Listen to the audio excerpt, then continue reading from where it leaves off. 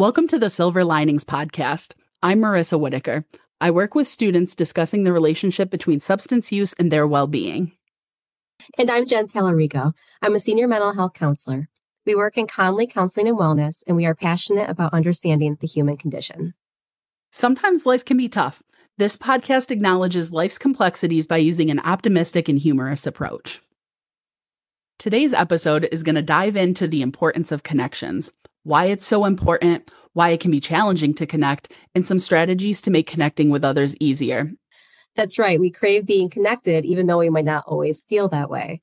There was a recent MIT study that researched how our brains are actually hardwired for connection. It found that we crave social interactions in the same region of our brain where we crave food. And it also showed a similar study that we experience social exclusion in the same region of our brain where we experience physical pain. As time goes on, what does isolation do to our brain? Right? Like how does it change their perception of themselves, of the world? So it's a really interesting look into this importance of connection. So what does connection look like? Not to get all woo-woo with like love languages and things like that, which we are going to explore much further in another episode with like attachment styles, but people want and need different things. So I think that's a really important thing when talking about connection is how do we connect with others and how are we connecting with them? Yeah. Yeah. And especially too with, just as you said, what we want might not be what our significant other excels at. So like if you come home and, you're ready to cook a meal for your loved one, but they were expecting like some Gucci purse, like you're going to be on two very different wavelengths with what we want, what we expect. And so having these conversations can be really helpful too. Right. And it goes into that idea of connection and compromise a little bit. If your idea of fun and connecting is to like go smoke with your friends, but your significant other's idea of fun is to spend time with you, sometimes those two don't always balance out. So all that being said, a lot of our connections and languages can really change with the relationships that we have. Right. And this can really differ depending on what type of communication and connection we're using. So I think in our daily life, we use verbal communication through talking, written, such as, texting, writing, posting, or messaging on social media, visual communication, posting pictures online, memes, using any imagery, and also nonverbal communication. So using body language, gestures, the tone of our voice, things like that. So I think, on top of understanding how we're giving and receiving affection is also how are we communicating those things to others? And then how many different people in our lives. So as you'd mentioned, whether it's, friends, our professors, our family, our coaches, it's so much to think about all in one day, the different ways that we're trying to understand our needs, communicate our needs, understand others, and then how to connect with others. So I think this is, we maybe don't fully appreciate on a daily basis just how much of this is going on in our brains. Yeah. Yeah. And how you would respond, like if you're about to flake on your friend, like, hey girl, can't make it. You wouldn't send that in an email to your professor that something came up. And, people connect on different levels, but sometimes who we are can make just the idea of connecting very different. Or there's a misconception sometimes that it's much easier for certain personalities to be able to do all of these transitions seamlessly, right? And it makes me think of introverts versus extroverts, for example. Yeah. So along that misperception line, I think we tend to think introverts, oh, they're shy, they're not sociable, they don't like people, they may be insecure. And then we have our extroverts who are loud, popular, attention seeking, confident. But that's not always the case. Even extroverts, they can also experience that regret, social anxiety, and peer pressure. Right. And with those misconceptions, do you think that, this even happens right away initially, even with our first impressions of people? Like, I think that, sometimes within a brief encounter, a brief meeting, we think we automatically know so much more about someone than we might already know. Yeah. And I mean, like, trust your gut sometimes, because when people show you who they are, believe them. But think about all the different relationships we might miss out on because of what we first thought about somebody. Right. So maybe it's connection isn't instantaneous. Like can be, which is wonderful, but it's like finding like what do we have in common? Like how can we connect, right? Like not just writing people off right away. Yeah, yeah. That being said, I do take issue sometimes when people are like, you just have to get to know them. Like, if I have to get to know somebody to know that they're not an a-hole, also first impressions are important because this might be what people think of you too. So that's why being nice matters. When we're thinking of the importance of connection, maybe it's that message that sometimes it does take a little bit longer to connect with someone. Yeah. And sometimes you're just not going to connect with everybody. So, like, you're not going to come to college and every single person's going to be my friend. You got to find your group of people. And sometimes it takes a little bit longer to find that group of people, but they're out there. I mean, there's 7,000 people on this campus. Someone's going to have something in common with you. We might be assuming that others that seem to have already established their people and have their group that they're connecting on really, really deep levels. And maybe they are, which is wonderful. Or maybe they're just finding something to connect with people on. So like that comparison piece, right? Like we can absolutely feel lonely and isolated, but that doesn't mean that no one else is experiencing those same things. Yeah. It's great when you can find someone and be an instant friend, but sometimes we don't have to divulge all of our deepest, darkest secrets like the first time we meet somebody. So friendships and connections take time. It's not always right off the gate. We were best friends from the start. And that's great when you can find that. But sometimes you got to get to know people in order to make connections with others.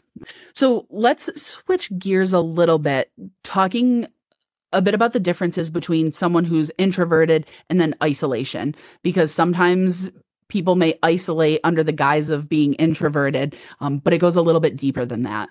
So when looking at being an introvert versus isolation, an introvert really enjoys their time alone. That's where they find that they're re-energizing, touching base with themselves, or they're engaging in self-care that really is important to their well-being. Whereas if people are experiencing isolation, it's a very different experience. So, isolation might be, it's someone that does not want to be alone, or being alone so much is getting to the point where it's really impacting their functioning and their mental health. We can enjoy our time alone, but then we also have that option to like opt in to a social connection with others. It's different when you're isolated and you don't have that option to opt in anymore. That's a good point that you make, that isolation isn't always a choice. Sometimes that's just. Yeah, I think when we look at a friend group, if you have more extroverted friends and there is an introverted friend or maybe a roommate, I think sometimes it's, they're isolating. And that's not the same thing. I think it's understanding that they're recharging their battery. Again, like they're doing self-care, they're connecting with themselves, which is a really healthy, positive, strong thing to be able to do. I think if we're struggling with being alone, maybe not isolated, but we just struggle to be alone, like we have to always be with other people, that can be a whole nother, issue of looking at where's our confidence, where's our self-worth, where's our self-esteem. That's a whole separate thing. But I think understanding that when we use that word isolation, what does that really mean? And how significant of an impact does actual isolation, that lack of connection with others, have on us? Yeah. And also too, for perspective, like, is someone to an extrovert who gets their social battery charged by being around other people, just because someone doesn't want to go out with you does not mean that they're isolating. Like maybe they just need a minute, where to an extrovert, it would be impossible to stay in your room all day and not talk to anyone. To someone who is introverted, they really might need that day to just get their bearings straight, to get caught up on things. So sometimes too, not taking it personally because someone doesn't want to spend time with you. It doesn't mean they don't want to connect with you, but they just might not want to connect in that moment. So it really is a balance between everything. Absolutely. But here's where isolation might become problematic and associated with mental health problems. This blew my mind when I heard this, Jen. Are you ready? So, according to the National Institute on Aging, the health risks of prolonged isolation, so this is not just you spent the night in your room, but prolonged isolation is equivalent to smoking 15 cigarettes a day. That's 3/4 of a pack. 15? 15 cigarettes. Yes. And furthermore, social isolation and loneliness have been estimated to shorten a person's lifespan by as many as 15 years. Well, along with that, in when we are isolating, like I think of COVID, right? Everyone went through COVID. In those moments of isolation and despair, people were probably smoking more or drinking more or engaging in just maybe not the healthiest of coping, but it was coping. I certainly was hitting like the snack food, junk food. I think, our stress response, right? Like we crave carbs or sugar or greasy food for certain reasons when things are going on with our body. But to compound that reaction and then hearing this data, I mean, just thinking, wow, like how much of an impact that has on our current emotional and physical health, but then our long-term physical and emotional health. Yeah. And this spans every demographic and age group. So it's, if you're young and doing this, you could potentially be taking 15 years off of a full life ahead of you. But thinking too about like our elderly populations where isolation is sometimes put upon you. Some people might not have 15 years that you're taking away precious time from somebody. So call your grandparents if you have them, call your older loved ones. That's connections, no bounds as far as age. So you can connect with anybody. We might not be thinking about that with our family or friends. We might not be thinking about connecting, and we might not be thinking about how we're connecting. So I think, absolutely, really thinking about if I am feeling maybe like lonely or isolated, are there people that I can connect with?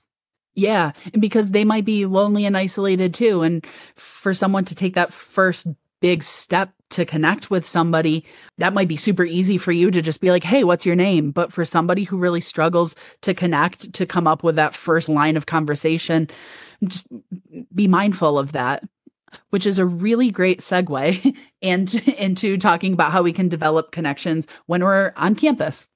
So in looking at our college campus and most campuses, for example, there are a lot of events like right off the bat, starting with orientation week. And then, no matter what year you are, and even if you're on campus, off campus, there are a variety of different clubs you could join. There's different teams, there's different sporting events that you can either participate in or go and be an observer at.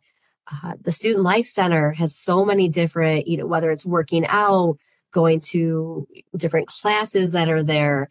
And then there's also, through our Student Government Association, there's so many different programs and clubs that, someone can join through those as well. Or even academically, there's a lot of options as far as being a TA or maybe a GA, different options for connecting in different ways. And then looking maybe at some of the social situations that extroverts may find themselves in. It's also important to respect introverts' boundaries for wanting to be alone, as we discussed before. But also maybe helping them along in a social situation. If you see someone struggling, offer to start the conversation. Another thing, this drives me nuts, like don't take them to a party and then leave them there. I agree with you completely.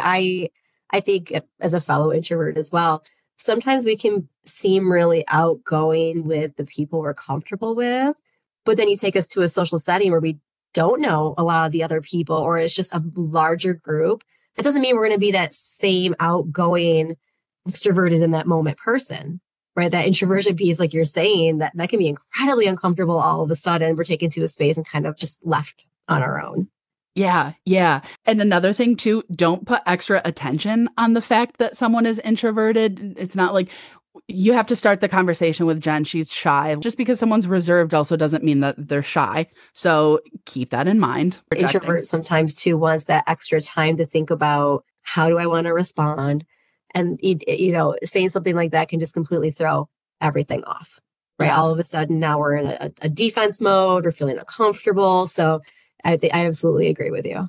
Sometimes you find something that an introvert is well versed in, they'll talk your ear off about it, but you just have to find a way to connect. Introverts are my favorite people to connect with because I know that everyone has a story. Everyone has something to say. You just have to crack that nut. So let's switch gears for our introverted friends who are listening. How can an introverted person make connections?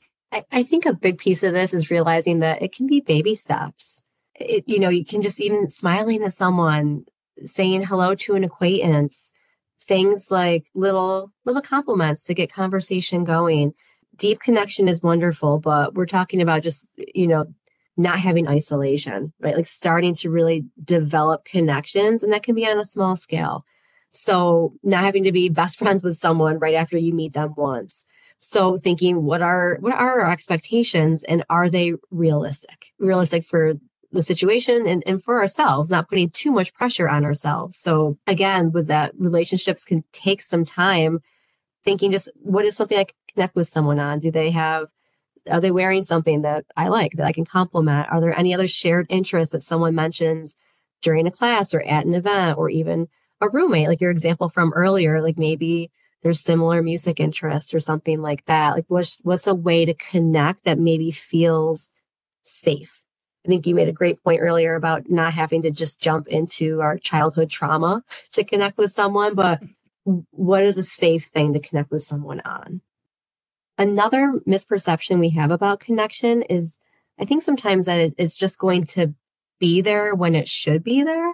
So for example, if, we're joining a team or a club, or, we think we're going to be in a room with other people or experience something with other people based on something we have in common. And I think then we get disappointed when we don't connect, right? I think it's really understanding that, what does connection mean? So connection's really feeling heard, feeling understood, feeling a sense of belonging with others. Just because baseball ties two people together doesn't mean that everything else about them is a match. Like we can have, it's almost like a Venn diagram of all of the connections that we have. Like you might overlap with some people on some things, and for other people, maybe baseball is the only thing that you have in common, and that's okay. Ride the connections out where you have them. Right, the spectrum of connection. Maybe that's a great way to think about it. Yeah. And that can get dicey sometimes too, because when I talk to students, for some people, sometimes weed is the only connection that they have with each other, where it's like, we have nothing in common. We wouldn't be hanging out, but we smoke weed together. And if you have your drinking friends or your smoking friends, and that's the literally only thing that you all have in common, when are our connections unhealthy connections too? Absolutely. So in an effort to make connections here on campus, Club Introvert, it's spearheaded by two introverts, us, where students can get to know each other in a time-controlled setting, and you can leave whenever you want. We truly can find something to talk about with anybody. We understand, but by the very nature of being an introvert, this might be something that you aren't interested in when you first hear about it, or maybe you are interested in it, but then when the time comes, you decide you don't want to do it. We've both been there several times, again, as introverts ourselves, where, we're quick to cancel on a plan last minute. But again, as Marissa just said, this is going to be neutral, safe topics. And the whole point is to come together, make connections. So we're not feeling lonely if there are times where we are experiencing that and we want to make more connections here on campus. So now that we really sold everybody on Club Introvert, stay tuned for some campus communicator emails showing you how you can get involved and join in. We will see you next time.